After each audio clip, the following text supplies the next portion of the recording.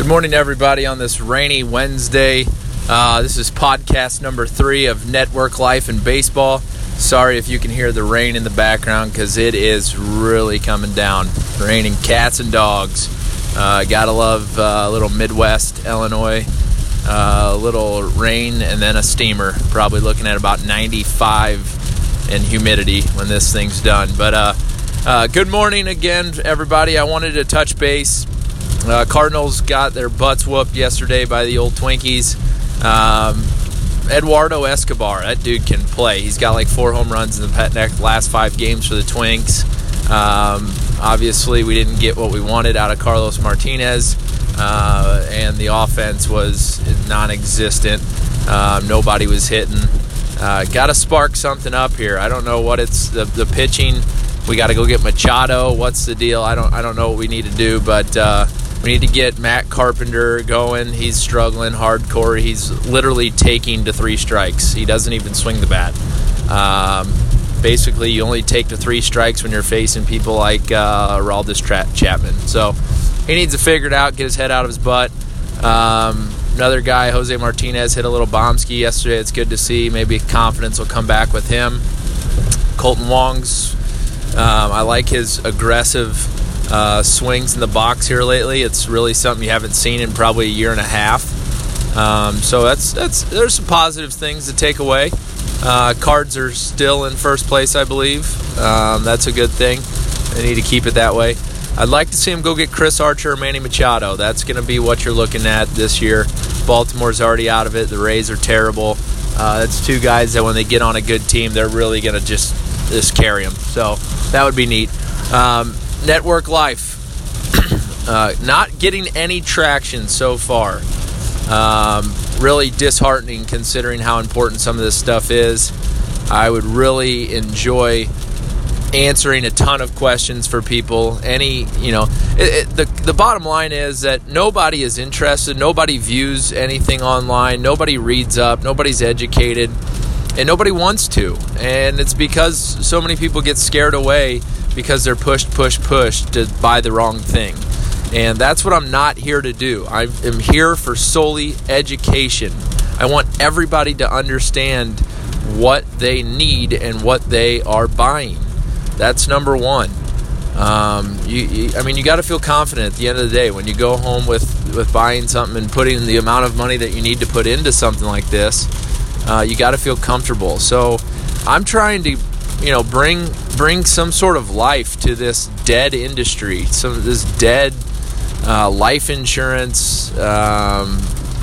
Basically people buy term and invest the difference, which I hate, can't stand. And then people don't look into life insurance until they're 55, 65 years old, and then they already have some sort of health condition. And now it's super expensive, and then they don't get what they want. So I just don't understand why you don't start early. So by starting early, the way I want to bring life back into this thing is what I like to call the gift for life.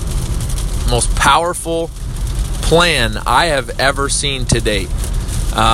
Basically, what we're going to do is on children. Okay, so starting that young, you put in a small amount.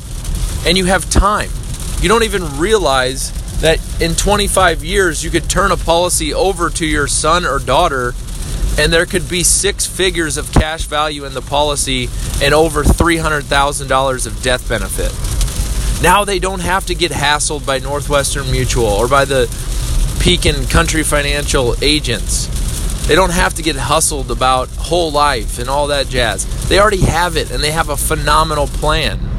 These things are built for speed. They're built for growth. They're built for protection, especially when you start that young. $250 a quarter, which is $1,000 a year.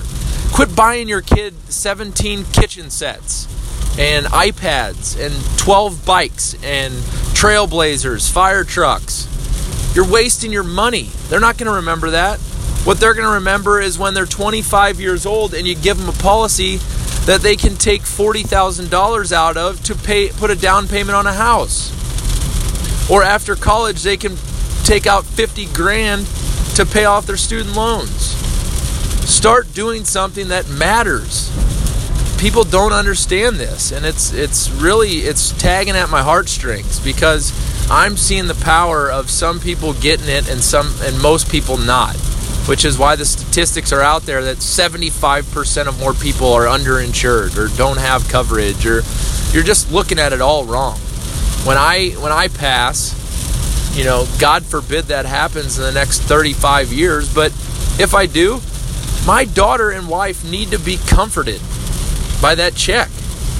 It's going to be a bad time, but if there's a check, there's going to be memories there that they can provide with that check. So what you need to do is start taking out a gift for life on your children. $1,000 a year.